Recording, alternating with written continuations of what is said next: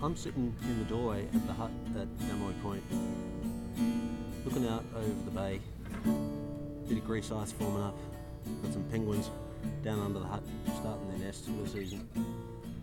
Second day of 2019 operations for me. Pretty damn pleased to be here.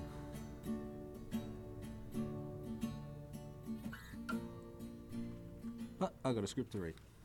Where are we? Bird's return to Little America coincided with the clearance of the West Barrier Cache, all stores lying in the East Barrier Cache or already at Little America. After many crevasse falls, much mechanical repair and jury rigging, or all-out moving of the crevasse bridge, earning the structure the name the Bridge of Sighs, and just hard-out slogging, the Little Americans felt so exhausted by the struggle to get the expedition ashore that few had the energy to banter. The news of a day off on the 6th of February saw tools down, but this first period of inactivity and stillness meant everyone felt the rhythmic movement for the first time. The barrier rose and fell at the frequency of an ocean swell. That explained the pressure, the shifting crevasse walls that necessitated the regular repair and replacement of the bridge, and the large arcing patterns of crevasses surrounding the area Little America occupied, either newly arisen or blocked from view during the previous occupation. Discovery of these cracks led Bird to establish a bailout depot on the nearest high ground, a mile southeast of the base. Retreat Camp held enough basics to keep the winter contingent alive and out of the weather, should Little America show signs of heading out to sea. Lieutenant English sailed out of the Bay of Whales on the 18th of February, meeting grease ice and some pancake ice on the way to its rendezvous with the Discovery 2, marking the onset of the annual sea ice surface freeze, and presaging a Belgica-level problem if the ship didn't make good time delivering the new doctor and showing Antarctica a clean pair of heels. Fortunately, radio direction finding equipment allowed the two vessels to find each other in the shortest possible time. Dr. Pataka and a quantity of last-minute cargo transferred as quickly as the oceanic swell allowed, and the Bear turned south once more at noon on the 27th of February. Gales kept progress slow, and ice formed on the rigging. 20 miles north of the Bay of Whales, the Bear came to a halt in the face of dense and rapidly cementing pack ice. Bird and McCormick flew out over the sea ice to confirm Paul Seipel's sighting of open leads and advised Lieutenant English that if he could break his stalemate with the ice, the Bear might yet reach its destination, though whether it could retreat north once more, taking with it those hands working hard to establish Little America, but not slated to stay on there through the winter, was another matter. Bird quickly formulated a contingency plan to counter the most pressing need, involving landing the doctor in an embayment 90 miles west that he thought likely remained ice-free, and dispatching a dog team to collect him. But it proved unnecessary as Lieutenant English battered a path through the ice, and Dr. Pataka stepped ashore as close to Little America as maritime transport might land him on the 26th of February. Bird once more faced the task of selecting who stayed on for the winter, the easy part, and passing on the bad news to those who must leave aboard the Bear, the hard part. Once more, many of the people sent north took the news badly, one going so far as to seek revenge, attempting an act of sabotage, though no account defines exactly what he tried to do. Sent north for regular drunkenness, the soak held to drunken form, getting caught and reprimanded while trying to perpetrate his vengeance, and departing in a sullen and defeated funk. 12 men, including the sullen soak, rode a tractor-hauled sledge to the water's edge, and Lieutenant English didn't dally in starting his attempt to get clear of Antarctica before becoming part of it. 56 men stayed on at Little America for the 1934 austral winter, the largest party to face the southern long dark to date.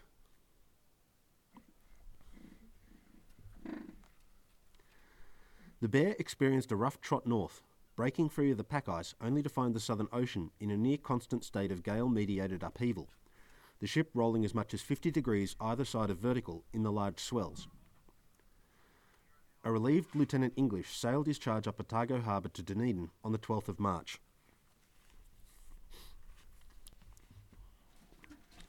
Almost as soon as the Bear departed, Poulter ordered 2 fellow teetotalers to bring him June's illicit cases of booze from the cache in the abandoned hut. Once in possession of the contraband, Poulter worked alone to hide it, ensuring no one could blab and kick off a repeat of the previous occupation's drunken problems. Poulter chose one of the old, disused tunnels as the hiding place, using a point it intersected with one of the newly dug tunnels as the entry to avoid being seen going about his secretive deed by those still at work on the surface. With the alcohol cached in the old tunnel, he used fresh-cut snow blocks to cover the access hole, and then shaved the surface flush with the existing walls, well happy with the almost invisible result. With June's supply out of reach, Poulter then turned his attention to the remainder of the alcohol in the medical supplies, burying it near the magnetic hut in the small hours of the morning, and relying on the nightly drift snow to cover and hide his handiwork. With the large volumes of alcohol brought south by Shirley out of the picture, Poulter hoped that personal supplies would quickly be exhausted. When June returned to Little America and discovered his cache missing, he radioed Bird to piss and moan. Instead of reminding June that Little America was, by his own order, operating dry that year, Bird responded that such matters were Poulter's remit. A coward's dodge, if ever I saw one. On the 1st of March, the first sledging party set out, working toward a goal other than slogging gear to Little America. Innes Taylor led a 5-sledge, 2-camera operator operation, aiming to depot supplies every 25 miles south to the 200-mile mark. With 2 sledges carting support materials and 3 intended as making the full journey. With the days quickly growing shorter and the sledging conditions growing increasingly problematic, this autumnal gambit posed a bigger risk than a springtime equivalent, with dog teams daily at greater risk of stranding at an increasingly remote site. In the spring, the conditions progressively improve with time, and the best analogue I can think of that might resonate with a large number of listeners is that I always head upstream when taking to a river for a jaunty jaunt in a canoe or kayak. You want conditions on your side when you make the return leg, likely tired and sunburnt and ready to get ashore once more.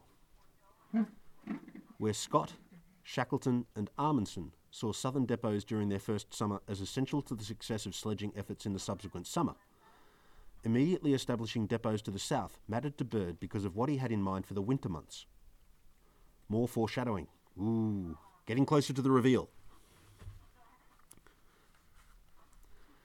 The same pressure ice that made the reoccupation of Little America so problematic also made reaching further south on the Ross Ice Shelf challenging.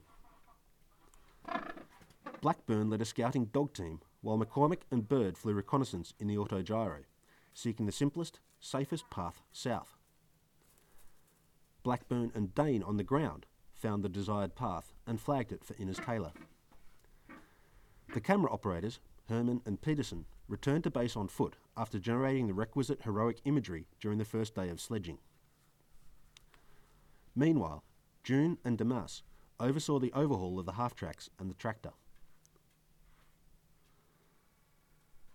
The Citroens clocked up 6,000 miles and the Cletrac 1,000 miles, moving the cargo about the local ice, and Bird expected far more from them in the year to follow, so they all received a lot of attention to keep them in tip-top form. On the 3rd of March, Dyer fell from the top of one of the radio masts, surviving with naught but a barked shin when the 45-foot drop ended in a deep snowdrift. Where the fall didn't kill him, the brace and bit that followed him down very nearly did, embedding itself bit first and deep into the fern near his head. According to Bailey, the radio man got up, shook himself off and muttered, "Damn fool thing to do," which was correct, as well as magnificently understated. I know I said a lot more, or at least croaked it out with what air my winded lungs could provide, after a shorter fall onto a harder surface. Shocks akin to seismic activity shook Little America periodically, and Dr. Poulter determined crack formation and movement in the 500-foot thick ice shelf beneath the base as the cause. Poulter established some homemade tilt meters, modified Macomb-Romberg seismographs, to measure changes in the ice over time, and set these instruments to measure the rate of change on surface cracks near Little America. These returned worrying results, leading Bird to present all hands with the fact of the matter and seeking to work out a practical plan from their contributions. A very different style of leadership to anything seen before in Antarctica, and likely an extremely unsettling one for anyone accustomed to life aboard ships or in military ranks. I've seen this sort of nonsense at a small scale, wherein a field leader doesn't want to cop blame for any possible outcome, when a distasteful situation requires resolving by a selection from a range of distasteful options, and I hold little respect for it. Committees are great for canvassing broadly of community expertise, but they don't get shit done quickly or effectively when time is a critical factor and safety lies at risk. The result of the all-hands meeting was an increase in traffic dragging cargo to retreat camp to buttress the food and materials already in place there, but to otherwise maintain at Little America and hope that the sea surface freeze came on quickly enough to dampen the effects of oceanic swell on the barrier. Poulter watched his instruments, hoping fine-scale patterns would presage any large-scale catastrophe. After 4 days with no word from the Southern Party, Byrd dispatched June, Waite and Skinner aboard a Citron to check it was just a radio fault upsetting the regular radio schedule. While making many aspects of Antarctic operations safer and easier to amend on the fly, radio also presented the problem that silence could mean an emergency. Where previously a sledging party disappeared into the landscape for months at a time and no one started worrying about them until they were months overdue, radios and the associated schedules people established to check in on each other saw concerns arise more quickly when no word came in. Until radio sets went solid state and became physically rugged, the electronic valve stood as one of the most innocuously dangerous articles in Antarctica. It could save lives by transmitting word to those who needed to hear it and getting emergency procedures underway, but its failure could also set in motion unnecessary search and rescue operations, increasing the numbers of people in the elements and decreasing personnel redundancies on base. June's Citron followed the mile marker flags and caught up the sledges at the 50-mile depot, where Waite repaired the faulty radio set that caused the sudden silence, and the dog teams received 14 parcels, each containing an additional 30 days of man food, gratefully. Clark went on the sick list with a recurrence of malaria, and Noville experienced a lame shoulder, a metal plate in place in the joint since the crash of the America in Byrd's preparations for the transatlantic flight, reacting poorly to the cold. Rawson experienced some sort of infection in his throat that gave Dr. Pataka sufficient concern that he began preparing a surgery to perform surgery in. The 20-minute operation, another Antarctic first for Byrd, took place smoothly but for the intrusion of a pack of dogs that got loose and tore around the nominally sterile space until caught and bundled back out, which was probably another first in itself. June's Citron arrived back at Little America after a record-setting 120 miles covered in a day, the effort receiving a boost in their having saved a lot of time by catching hot food from the dog teams spread out along the trail in the various stages of sledge-mediated depoting. Skinner remarked, "Just get enough dog parties strung out in front of you and you can enjoy one free lunch after another." Dog driving still had a lot of miles left in it in Antarctica, but after many false and one encouraging start, motorised sledging finally showed some sign of fulfilling the Antarctic promise people sought to see in it, sometimes over-enthusiastically, for the past 20 years. Dog drivers and tractor teams argued the advantages of their mode back and forth throughout the expedition, and there's merit in the arguments of both sides, but the dogs had company on the trail that would, half a century and change on, outlast their presence in Antarctica. The Citrons didn't enjoy all-plane tractoring though, experiencing many close shaves with crevasses. June wrote, "It's a funny experience, the same sickening sag you get when the plane hit an air pocket. You're driving along, thinking everything's all right, then all of a sudden there's a brump, then a loud vroom as tons of snow slide down a cliff, and you feel her tipping and sliding backward as the treads grab for traction. If you have speed in reserve, you're all right." They weren't always all right though, and drivers became practiced at leaping clear of the cabin when they saw no other option, and many times the Citrons needed towing out of crevasses or filling in of the crevasse sufficient to allow the tracks to gain traction enough to push the machine up a ramp dug down to meet its wedged-in front. June's report on the push south expressed his confidence the Citrons could work effectively and safely on the barrier, but also noted doubts the Cletrac, twice as heavy as the French machines, could join them. With Bird unwilling to risk using the Condor that late in the season for fear of damaging it and nulling its exploratory potential the following summer, and also unwilling to contemplate digging up and setting to task the Ford Trimotor, though I don't know if that was because of a contract with Curtiss that precluded using a competing manufacturer's aircraft in such core expedition work, or because Bird had an eye on getting the iconic machine back to the USA for display, and thereby enhancing the Bird brand. The pulling power of the Cleatrak was central to Bird's plans for Advanced Base, so he ignored June's qualms about it and set the machine to work getting a prefabricated meteorological station out on the barrier. On the 13th of March, 3 months later in the season than when Bird called a halt to all aviation in his previous expedition, Schlossbach prepared the Fokker for its first ferry flight south.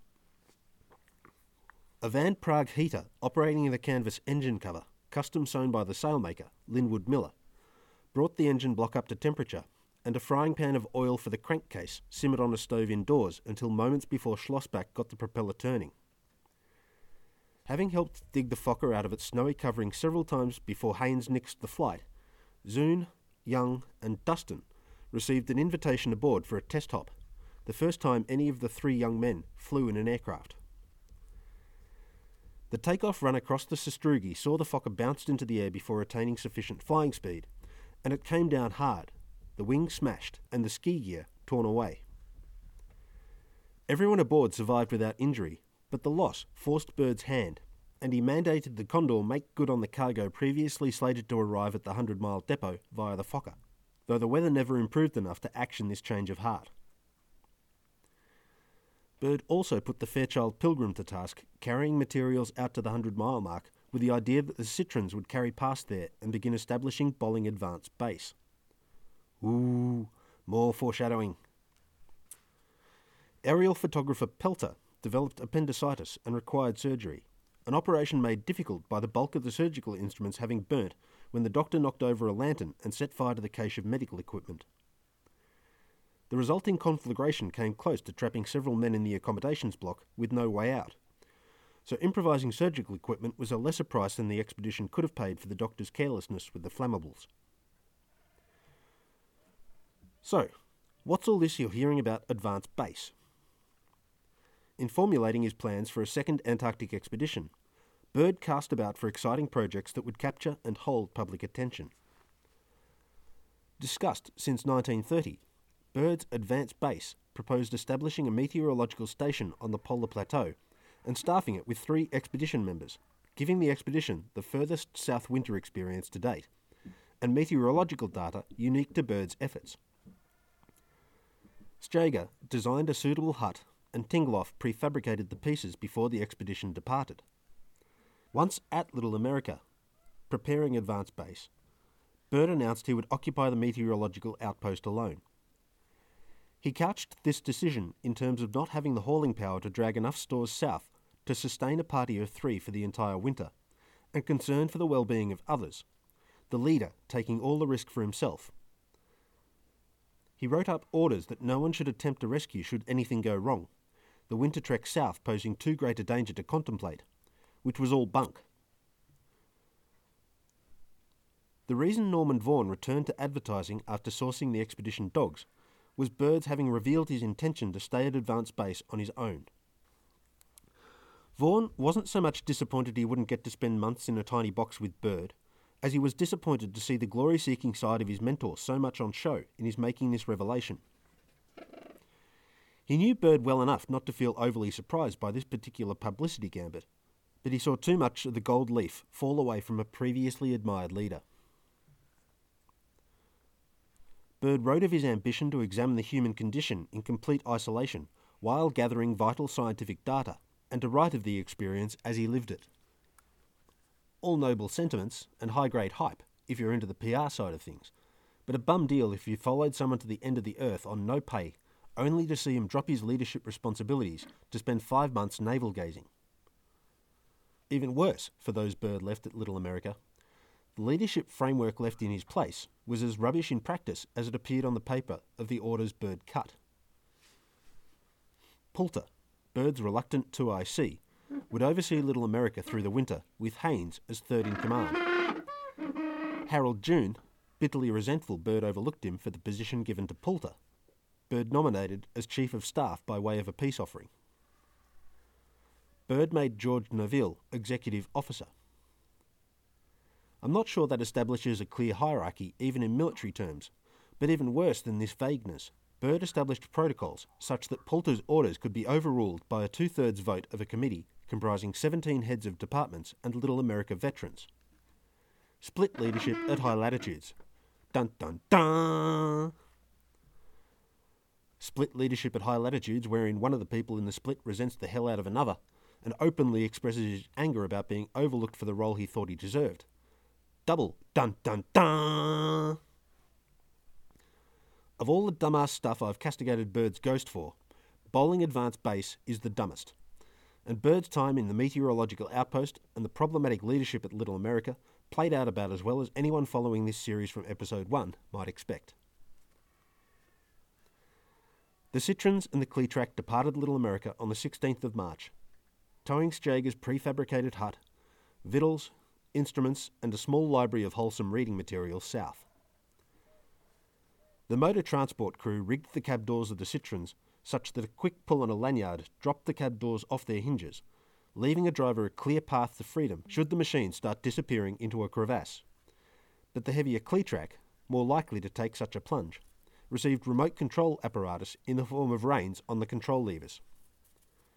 Approaching a known crevasse, the driver could disembark and control the machine across the danger zone before following on foot.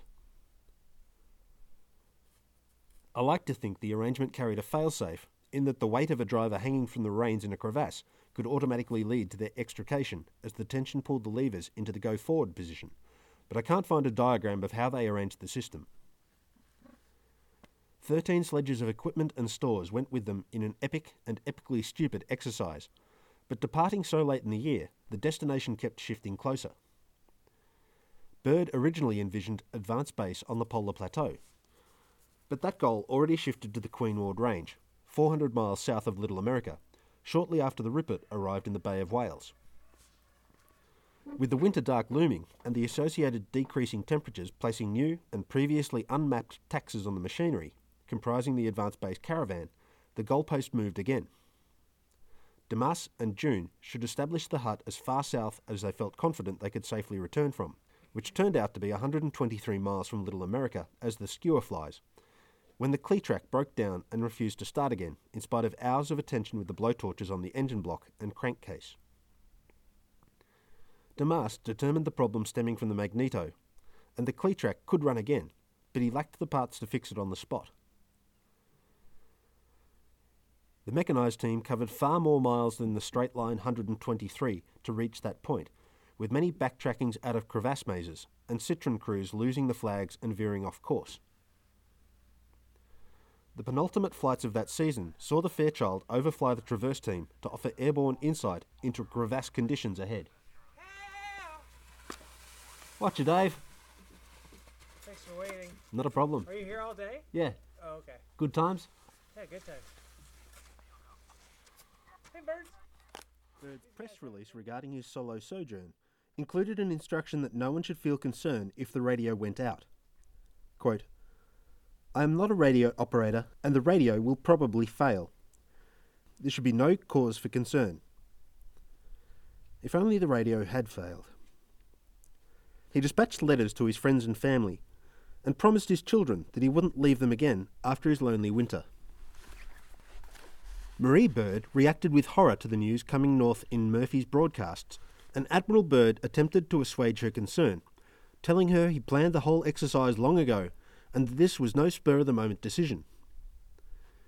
With advanced base just 100 short miles away, he could be easily reached even in the depths of winter, he tried to reassure her, countering a lot of what he'd already stated to his wintering party, and ignoring that the location was more a matter of mechanical necessity than the long-laid plans. Liar, liar, pants on a converted coal stove, but still unable to catch fire because of the deep cold of the barrier at midwinter.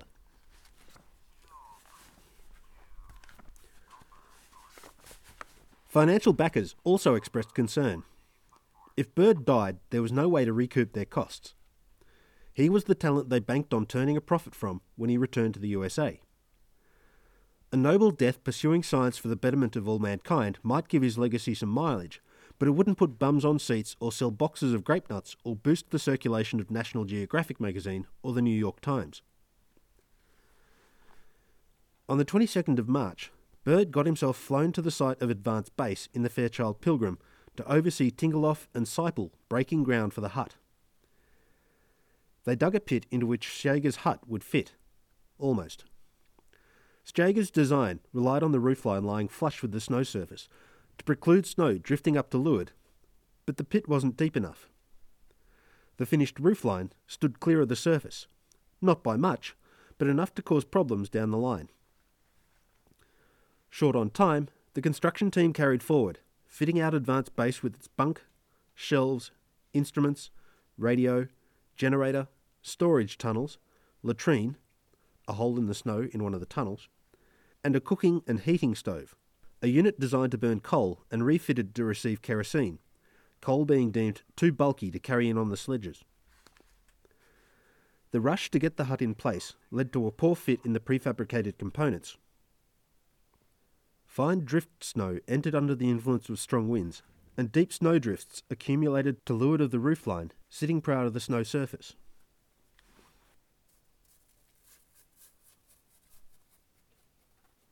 Snowy sheathbill, transiting to where the penguins are nesting, and eating poop, as is their wont. Dog teams returning to Little America late in the season demonstrated the impact of Byrd's folly. On the 27th of March, a Labrador Husky in Finn Ronnie's team died in the harness, the dead doggo cut from the traces and left behind. Another dog fell in Inez Taylor's team, receiving a bullet once the revolver warmed up enough in the captain's glove that firing it wouldn't shatter the breech. That same day, Payne's team also lost a dog to exhaustion and a bullet. And all this for a 13-mile gain. With 75 miles to go, the Tauntauns showing similar signs of flagging out and still no sign of Skywalker, Inez Taylor began to doubt they would make it back to Little America under dog power. The mechanised party departed north on the 28th of March, with the dog teams hot on their heels, as much as that temperature-based phrase pertains to the start of the long dark on the Ross Ice Shelf, and Byrd began his long, dumb, dark isolation. After topping off the Citroen fuel tanks at Retreat Camp, the dogs, far smarter than Admiral Byrd, refused duty and rode home on the sledges behind the half-tracks. Anxious after their ordeal in the Antarctic twilight, the restless animals did like a locksmith and made a bolt for the door any time anyone entered a building, trying as much as possible to enjoy some indoor time and warmth, and to distance themselves from the increasingly dangerous landscape the daft monkeys just drove them across. Stuart Payne's diary scathed about many of his companions, but Admiral Byrd came in for special consideration, and Payne's entries about his leader sum up the opinions of many other Little Americans. Quote, "He isn't a practical man and hasn't the faintest idea of how to use his hands. He cooked jello the other night, and it was the first bit of cooking he has ever done. The radio he doesn't know a thing about, not even the code." End quote, summing up Payne's assessment of Byrd's capacity to fend for himself.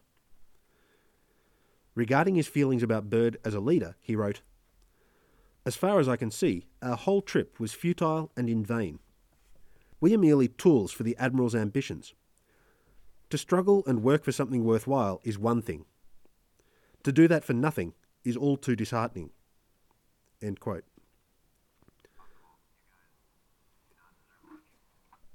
Some notes on small party dynamics in remote areas.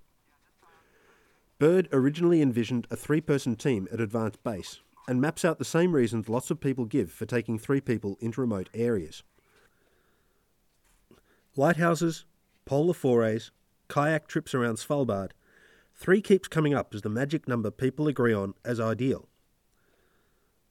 I like 3 well enough. As serviceable a number as any other integer, and it works a charm for lists of things when speaking in public. But I've read enough accounts of 3-person expeditions that went catastrophically wrong because 3 people took part, that I don't trust it for small group dynamics. 2 people might not see eye to eye, but there's no 3rd person for either of them to form a clique with. If clicking happens, things tend to go rapidly downhill from there. Lester and Bagshaw offer an excellent example of two people of different temperaments getting along well enough, where I think a third person would have seen Waterboat Point bear witness to Antarctica's first murder. That sounds hyperbolic, but given the number of three-person treks that have gone south while going south, without needing to experience the privation-driven toastiness of an Antarctic winter, I think I'm on the money there. Two people might hate each other's guts, but absent any other person, they can't play power games against each other. Three will almost inevitably see someone on the outer to the point whatever trait saw them ostracised exacerbates until they lose it from ever-increasing loneliness. Three can't save themselves from the polar plateau if one of them gets injured any better than two can. Either two walk out without the injured member, or everyone dies together. So three people seems like a bad idea for anything other than a hand of mahjong, to me. Though I'm hoping to speak to a couple of very adventurous people about their opinions on the matter of three at high latitudes.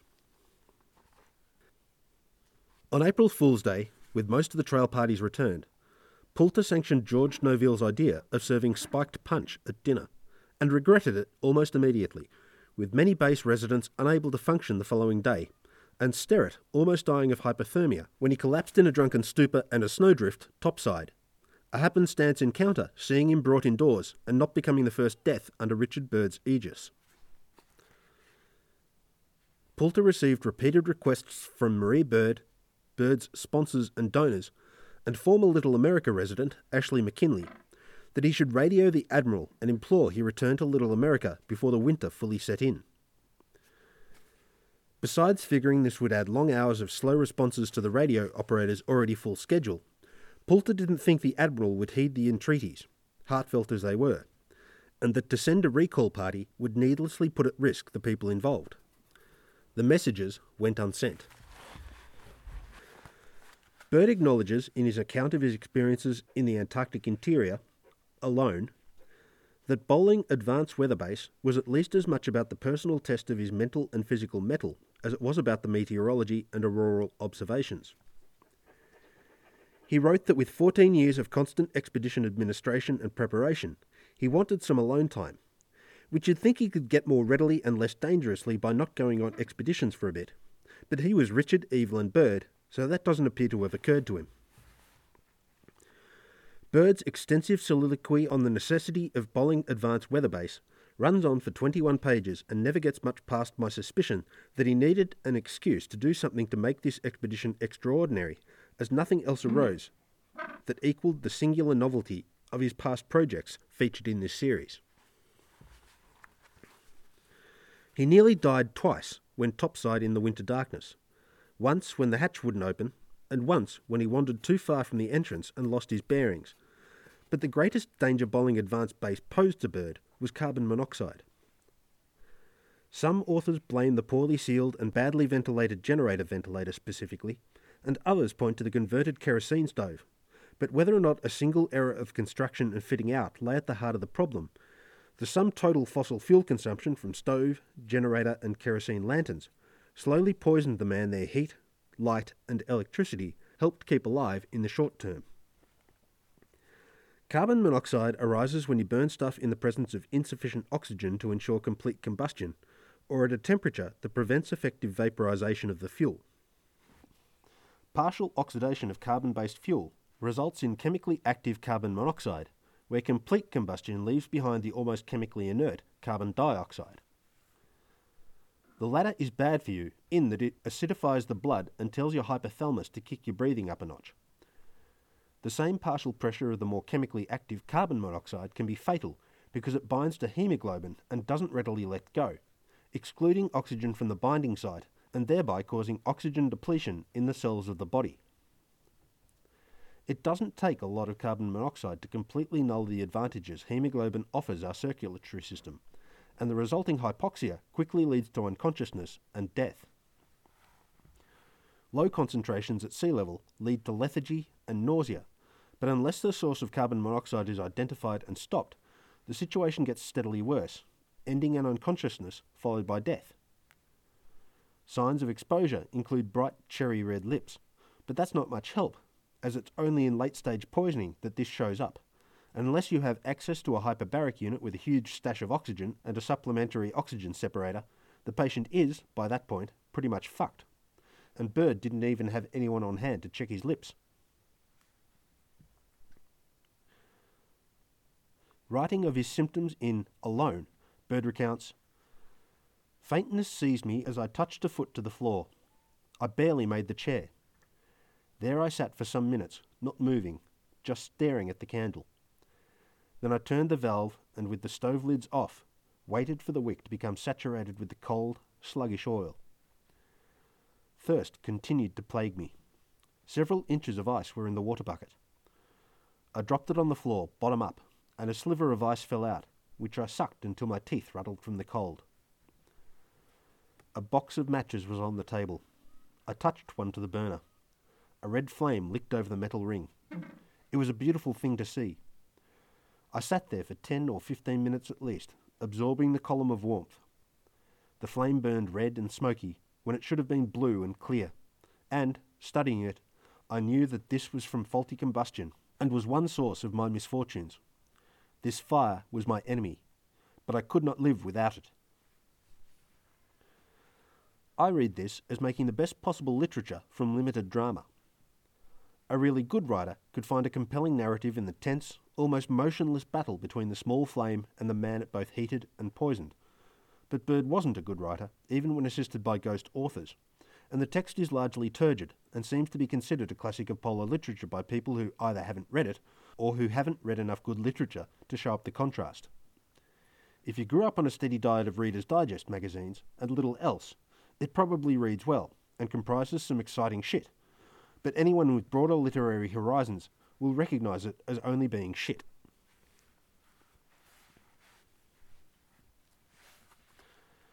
To date, Lyle Rose is the only author whose recounting of events at Bolling Advanced Base addresses that Bird should have known Morse code as a basic skill available to any naval officer. That Bird spent more time at the Morse key than a more competent sender and receiver might need may, in part, account for the monoxide poisoning. Running the generator for an hour to send and receive what might only require half an hour in a more competent radio operator represents a significant shift in the partial pressures of poisonous gases in an almost hermetically sealed hermitage. No one among Bird's rescue party, who lived in the hut and who took over radio duties, experienced any ill effects in the 2 months they spent nursing Bird back to sufficient health to endure the return trip. But this may be due to Poulter, a very mechanically minded and handy scientist, spotting and fixing the poor seal and venting for the generator shortly after arriving. Bird published Alone in 1938, claiming the multi-year delay in putting pen to paper arising from both the time it took him to recover from the experiences the narrative recounts, and because of his reticence to write about his own suffering. Figuring reliving the events would prove harrowing and the resulting text distastefully subjective. Reading it in light of what I know about Bird's character and the concern he felt for his own legacy, I can understand his plight. It reads as a harrowing account of an idiot setting out to achieve maximum idiotic harrowment and kicking a big goal on that front. Dumbass literature. Eat, pray, Met Report. I've skipped over a lot of the detail some authors give considerable coverage to, because most of that detail arises from Alone, which I find mind-numbing reading. If you want to know what Bird alleges went through his alleged mind for the months he spent in the cold and the dark of his own volition, you can find a copy for sale in John King Books for $7. While Bird was being stoic and poisoned further south, Poulter experienced leadership difficulties at Little America. June, already pissed off at Poulter for getting the 2IC slot he figured Bird owed him, redoubled his bitterness at Poulter's hiding his booze cache and began manoeuvring to gain power by which to undercut Poulter's authority. Poulter tried to counter June's currying favour about the base by establishing new tiers among the officers, designating Perkins and Boland assistant executive officers under Noville. On the 9th of April, June played his first outright flouting of Poulter's authority, ordering Tingeloff to work on a sledge instead of helping Poulter, then getting drunk with the carpenter to the point Tingeloff couldn't work the following day. A less important, but no less fervent mirror to the friction between Poulter and June arose in boastful competition between the dog driving and the citron driving teams. the former disdainfully written off as dog catchers, and the latter labelled limousine explorers by their counterparts. Long and loud discussions praising the merits of and highlighting the shortcomings of each transport mode filled the mess each mealtime. For the most part, it was light-hearted ribbing, but, as with such ribbing between nations or cities, there were some passionate opinions at the heart of many pundits' contributions. Dog drivers, as you've heard in interview in this series, love working with dogs in Antarctica and reminisce about their time among the canines as the good old days, even when the days in question passed as much as 60 years after effective motorised transport made it to the ice. Tractor drivers can't help but see the advantages of their horsepower and heated cabins as the superior option. That both sides were, in part, correct, because both modes offer advantages, doesn't alter that both sides proffered their take on the matter as the one true truth, ignoring the shortcomings of their own mode to damn the other mode for its faults. A pattern anyone who's spent any time perusing the internet will readily recognise. Murphy, who picked up the story of Little America in Discovery, while Byrd slowly poisoned himself at Bolling Advanced Base, recounted Captain Innes Taylor's response to the passage of a motorised caravan. Quote, "You have my word for it, gentlemen, those bloated daredevils were lolling on cushioned seats, chewing gum and eating chocolate like so many millionaires on a tour. Stop? Hell, those fellows went by with their noses stuck up in the air as if they were passing a family of peasants having a humble dinner in a miserable hovel." End of quote. The dog drivers didn't see the other side of the existence of their perceived mechanical usurpers, with mechanics first scalding themselves with radiator contents which then burnt them a second time with frostbites while they worked to blow condensation out of the fuel lines for the 50th time in a 24-hour span. In addition to melting water for food and beverages, the primer stoves had to work almost constantly to keep the radiators topped up in the face of constant leaks, and the fragility of manufactured engine belting saw almost everything that could make a flexible loop pressed into service to keep water pumps and fans turning. The heated cabin, Innes Taylor cited, was a matter of the co-pilot holding a Primus lamp in a bucket between their thighs. Things are different now, with reliable diesel equipment featuring climate-controlled cabins with stereo systems arriving pre-adapted to extreme cold conditions. The pioneers of successful motorised sledging did it pretty damned hard. Little America remained a work in progress when Byrd departed south, with 100 tons of stores still lying useless at East Barrier Camp, and 200 seal carcasses lying on the sea ice awaiting collection to keep the dogs fed through the winter. So the slog to fit out and fill up the new and old edifices continued well into April. Those dogs not dying or trying in their traces were kept on the surface until the hypothermic death toll forced the opening of Dogtown, a series of yet-to-be-completed tunnels spasmodically under construction whenever the needs of aviation, building and sledging weren't deemed more urgent. This ended the exposure deaths, but the dark, cramped, stinking in spite of the cold tunnels remained a difficult place for any dog lover to love, and deaths still occurred due to dogs pulling their stake and playing out vengeance for some canine slight enacted against them in the past, though loose dogs also led to pregnancies and litters that helped bolster the numbers for the spring sledging carnival. Men began probing the snow with sounding rods, hoping to find the hidden alcohol cache, turning up nothing but the cache of snowed-over mail. On the 17th of April, after the last load of dead seals came in, June took a Citroen down to the Misery Trail and uprooted the timber poles at the base of the Bridge of Sighs. The expedition was finally ashore. A stocktake on the 24th revealed only 3,000 gallons of Citroen gasoline remained, barely enough for the proposed spring program. Dogs brought out of Dogtown and set to work on the East Barrier Cache Road brought in the final loads by the 26th. Little America was finally fully equipped for the quiet times brought on by the long dark.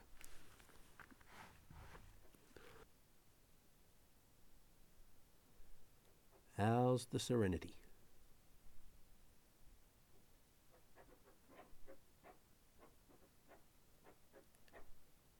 Quiet you. And you. Topside, the aircraft still needed hangering, and went into winter storage by the dangerous but efficient method of cutting a hole the same shape as the airframe directly beneath them and then removing the snow beneath their skis a bit at a time. Snow blocks removed from beneath the wings and fuselages formed courses of fern blocks around the perimeter of the holes, so the aircraft received protection from the wind without the need to dig out their full depth. No one lost any limbs as the Condor, the Pilgrim and the Autogyro descended into their grave-like homes in a series of short falls, but it must have been luck rather than method that brought about that outcome. Tarpaulins over the holes soon collected small berms of snow that provided a sufficiently streamlined shape that drift didn't collect and crush the aircraft. Again, more a matter of luck than method, I think. The Fokker wreckage, its engine and instruments salvaged, waved a remonstrative broken wing above its deepening covering of drift. "My fate awaits you, unless you heed the warning of my demise," or some such poetic anthropomorphic guff people invent to invest the inanimate and banal with agency and meaning. On the 28th, Poulter gave Neville some alcohol from the cache in his quarters for spiked punch after dinner. As with officially sanctioned wet parties at the first iteration of Little America, it turned to bedlam. 3 drunkards passed out in deadly cold places this time, and Poulter decided to make this the last officially sanctioned wet event, pouring the entire stash of whiskey in his possession into a hole in the ice beneath his Meteor observatory, masking the odour with chlorinated lime and wood smoke, and burying the bottles in holes dug in the tunnel leading to his hut. The final winterizing preparations at Little America ran on until the 19th of May, when the Citroens and snowmobiles finally ran down their ramps into the garages dug for them, lined with the wood of the crates that carried them south. The final digging took a perceived eternity as the shortening days limited topside activity, and exhausted and dispirited men took to the task of snow shovelling with ever-increasing disdain.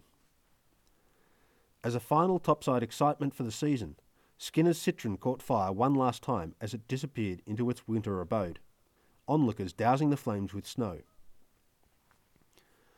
Sealed away from the blizzards, these garages became the workspace for Damas, Skinner, Von der Wall and Hill, who spent the winter working over their mechanical charges, making permanent repairs to replace the temporary patch-up jobs field conditions necessitated, and inventing gadgets to improve cold conditions performance. Tunnelling recommenced after several men got lost trying to transit topside from the old buildings to the new mess hall during blizzards. Better to spend another day with the snow shovels than die a cold and lonely death, just a few frustratingly impossible to map metres from safety. This second iteration of Little America offered greater room and more electrically driven amenities than the first version, and fresh milk from the 3 cows, though the young bull refused service and the supply dwindled in the absence of further calves to feed. Sly grogging reliant on personal stashes carried in personal gear continued through May and June, and the thirstiest personnel spent every spare moment sounding the snows with the brass rods, hoping for a chink of metal on glass to give them a ray of rye-laced hope, little knowing that even finding the cache of bottles would lead to empty disappointment. Jim Duncan radioed from Dunedin to call for management to manage regarding the looting of the Jakob Rupert. He applied for and received help from the New Zealand Customs Service, who came and sealed the ship, but the looters broke the seals and carried on looting. Duncan threatened to resign if someone from the leadership team didn't lead. Poulter convened a meeting with June, Noville, Haynes and Murphy, the upshot being they called for the resignation of Captain Verliger. So I'm guessing Captain Verliger was either looting or turning a blind eye to looting or too drunk to notice looting. 3 times a week, Bird called in and all's well from Advanced Base, and Murphy and Dyer made weekly broadcasts to the outside world, recounting the Antarctic news for syndicated propagation in the newspapers and sometimes for direct broadcasts to listening audiences. Dr. Morgan put together a musical ensemble named the Knights of the Grey Underwear, performing for the base personnel and for live broadcasts. Selections from a library of 150 films donated by Paramount Pictures screened twice a week, and later thrice a week, and then double features thrice a week, in the mess. The cook, reposing on a cot behind the screen, and more often than not drunk. Once interacted with the characters projected his way, when a proffered magnum of champagne was apparently taken right out of his grasping hands. His wrathful cry, "Hey, give me that bottle, scut! He gave it to me!" gave the viewing audience a start. Miller ran his electric sewing machines, turning out tents, clothing, sledge tanks, tarpaulins and warming shrouds for the various machines expected to operate in the cold. Pelter established his darkroom in Blackburn's former private lean-to, and Ronnie and Peterson inherited Blubberheim as their workshop by the expedient of getting their kit in there first. They kept it heated above ambient with cinders from the galley stove and spent the winter repairing trail gear in its secluded and faintly warm snugness. Peterson received and transcribed news from radio broadcasts in New York there, the resulting flimsies being passed around the base for anyone interested in edification regarding goings-on in the outside world. The Carpenters, Cox and Tingloff, shared their workshop and accommodations with the Cows, two Manx cats and an outcast from Dogtown, the shared animal warmth coming at the cost of the odour, though the Cows didn't seem to mind too much. Innes Taylor and Noville occupied the Castle of Spain, a prefab they designed and fabricated during the transit aboard the Rupert. The site became a salon, often playing host to large numbers of Confederates cramming in to partake of the coffee brewing on the stovetop, or the small niceties Noville worked up at a scale-based quality even the best mess cook couldn't hope to match. Boyd's machine shop turned out the fixtures and fittings required to consolidate Little America as the most modern winter quarters in Antarctica to date, and the gadgets and replacement parts necessary to prepare the half-tracks and the aircraft for their springtime tasks. Lathe, milling machine, drill press, welding rig...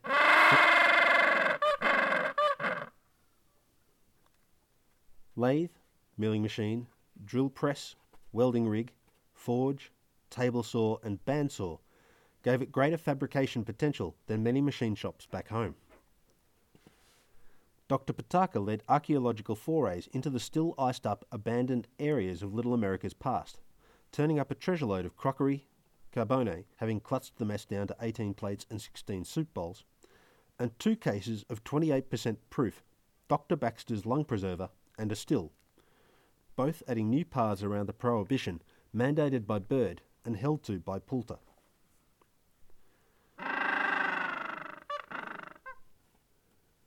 I think he's talking to you. In spite of increased contact with the outside world, little that happened beyond Little America's confines excited much interest. The biggest shake-up that winter arose when news arrived that Bill McCormick's brother, mentor and father figure, Joe, died in an aviation accident.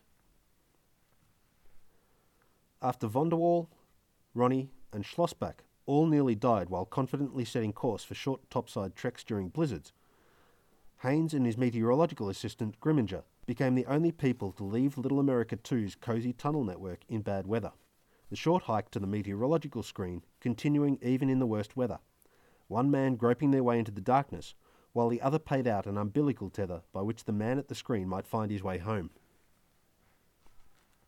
The camera operators carried explicit Hollywood orders to come home with footage of explorers operating in fur clothing, but with furs mostly used for aviation at this point in Antarctic exploration, they had their work cut out for them trying to bribe their colleagues into wearing the bulky, heavy gear for the sake of the historical documents they were trying to fabricate. While the salt horse, corned beef, pig knuckles and mutton supplies held, Little America ran low on beef and chicken by midwinter.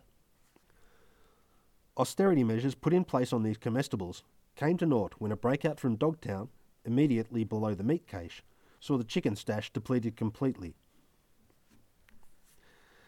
As with the previous occupation, Little America 2's tunnels were open to allow circulation of fresh air after lights out each night, making for some cold nights, but, very importantly, ensuring against carbon monoxide poisoning.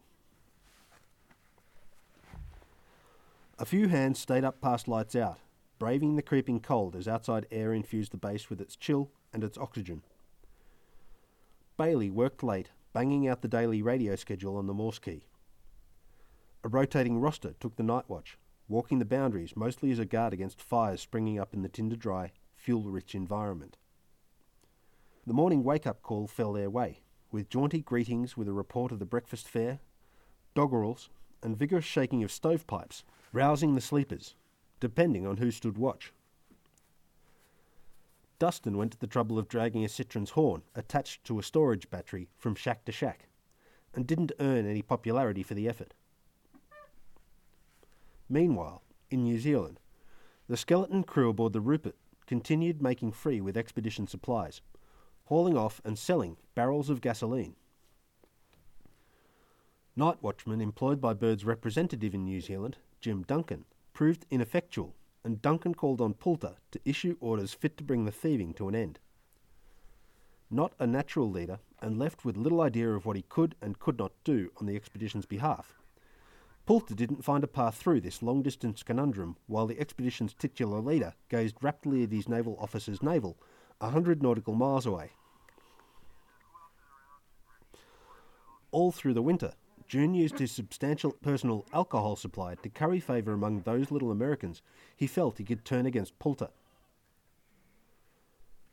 June, who I already noted as a snivelling brown-noser for his jockeying for any role in the big-ticket flights of the previous Bird expedition, really pulled out all stops at buttressing his power and white-anting the target of his ire, Thomas Poulter. He started scuttlebutt that the supply caches held less tractor fuel than they actually did. He stated the aviation department would not support any scientific endeavours at Bird's instruction, and that Bird held no interest in science other than as a means to his exploratory ends, which I think is true, but I can't comprehend what June hoped to gain by making this a gambit in his campaign. Sure, if you need to alienate yourself from scientists, take that line. Most worryingly, in my eyes, June openly stated that he was going to get Poulter if he had to wreck the expedition to do it. That right there is the exhibition of a small mind at work on a small goal for small reasons with big potential repercussions. Bird was correct not to put June in charge in his absence, and the sensible path to that seems to lie in not alienating Bernd Balken to the point he decided never to work with Bird again. So you can see how Bird's hand was forced by the force of him being Richard Evelyn Bird, wound up by some dark clockwork that forced him to make bad decisions at every opportunity, and to only win through by force of personality and exceptionally good luck, and the efforts of good men working hard to the benefit of a dullard who didn't deserve their consideration. On hearing scuttlebutt about someone finding the tunnel alcohol cache with a sounding rod and intending retrieval at the first opportunity, Poulter and two Confederates spent the night digging the booze out of its hiding place and stowed it in Poulter's quarters. A dangerous gambit in the sense sufficiently desperate alcoholics might break in and steal it, but a definitive line drawn in the sand. Breaking into the quarters of Bird's officially designated second-in-command would constitute an affront to Bird. The repercussions wouldn't match those meted out for such an offence in any military body, but it would resonate through the whole expedition and dent Bird's reputation, and I suspect everyone realised that was the one thing you did not do if you wanted to only ever deal with the nice version.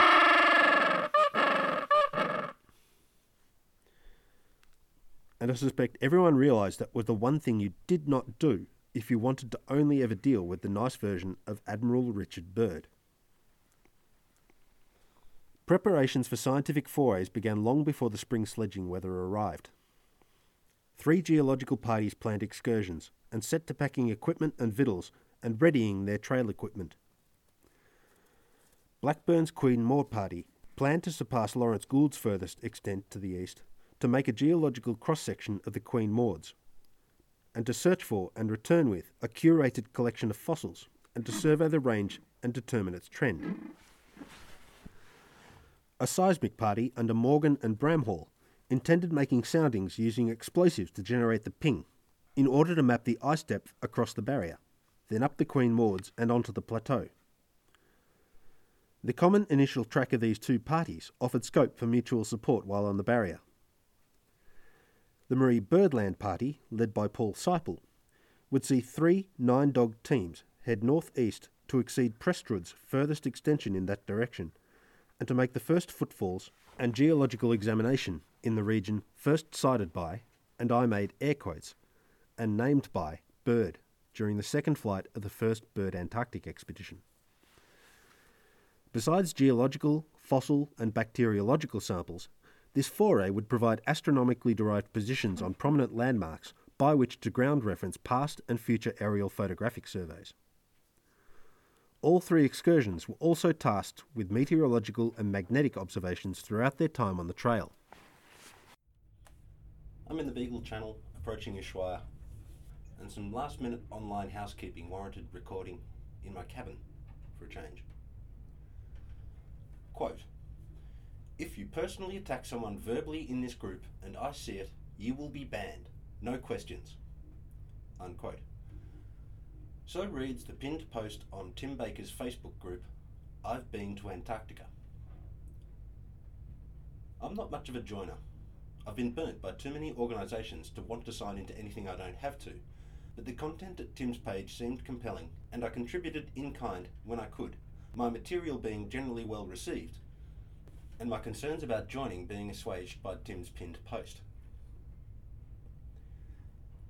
When I received ad hominem from Phil Oakley, who not only blamed my disagreeing with him on mental illness, but also saw fit to recommend medication he is not qualified to prescribe and would lose his medical licence if he had one and used it to prescribe said medicine publicly, I drew Tim's attention to the attack. Tim effectively told me to grow up and stop being a crybaby, contradicting both the letter and the spirit of the pinned proclamation and seeing me depart his group in dudgeon. I've never published in the taxonomic literature, but my training under the taxonomists Dr. Robin Wilson and Dr. Gary Poor sees me take care in applying labels. So it's accurate taxonomy and not a personal attack when I call Phil an arsehole and Tim a hypocrite. I can back those categorisations with compelling evidence, as a good taxonomist should be able to do. Eat a bag of dicks, the pair of you. And a bonus bag of dicks for Rudy Bourgeois de Vries, who in 1 week praised my reasoning and rhetoric for supporting the concept that people who visit Antarctica as tourists can hold valid perspectives and opinions on that continent, and who in the following week also effectively told me to stop being a crybaby. Phil, Tim and Rudy are free to react to my proffered metaphorical bags of dicks as they see fit, because the only person who has a valid say in how a person reacts to what others say and do to them is that affected person. Gatekeeping other people's emotions is the MO of religious leaders, sociopaths and abusers, and some people occupy the intercept of all three sets. People in any of the three sets can similarly eat bags of dicks and satchels of rectums, all day, every day, especially George Pell and Master P.E. For the record, Phil Oakley, I am mentally ill, and I am on medication to help treat my mental illness. Your attempt to use mental illness against me where your reasoning failed you makes you an asshole. Someone being angry doesn't automatically make them wrong and is independent of whether or not they experience mental illness. Anger is an unpleasant emotion, but it can be a valid emotional response to circumstances, and it can wind up a person's clockwork and see them get shit done in ways that calm and dispassionate contemplation rarely achieve. Slavery ended, women got the vote, gay people got married, and Liz got reparations because people were angry. People trying to win an argument by highlighting and deriding the emotional state of their interlocutor have turned to personal attack because their actual reasoning isn't offering them traction. Calling someone crazy for disagreeing with you kicks downhill and sustains the historical marginalisation of the mentally ill. Go fuck yourself, Phil Oakley. If you can't win your arguments without turning to personal attack, you can't win your arguments. Bonus bag of dicks to Tim Baker for being smug about his hypocrisy and for telling me to be more nice. Fucking snide piece of shit. Nice is an adjective a packet of biscuits might strive toward, but people can be perfectly nice while oppressing an entire empire's worth of subjects. Nice isn't worth much in my eyes. I aim to be good, which isn't always nice, but which never sees me kicking downhill. So fuck you once more.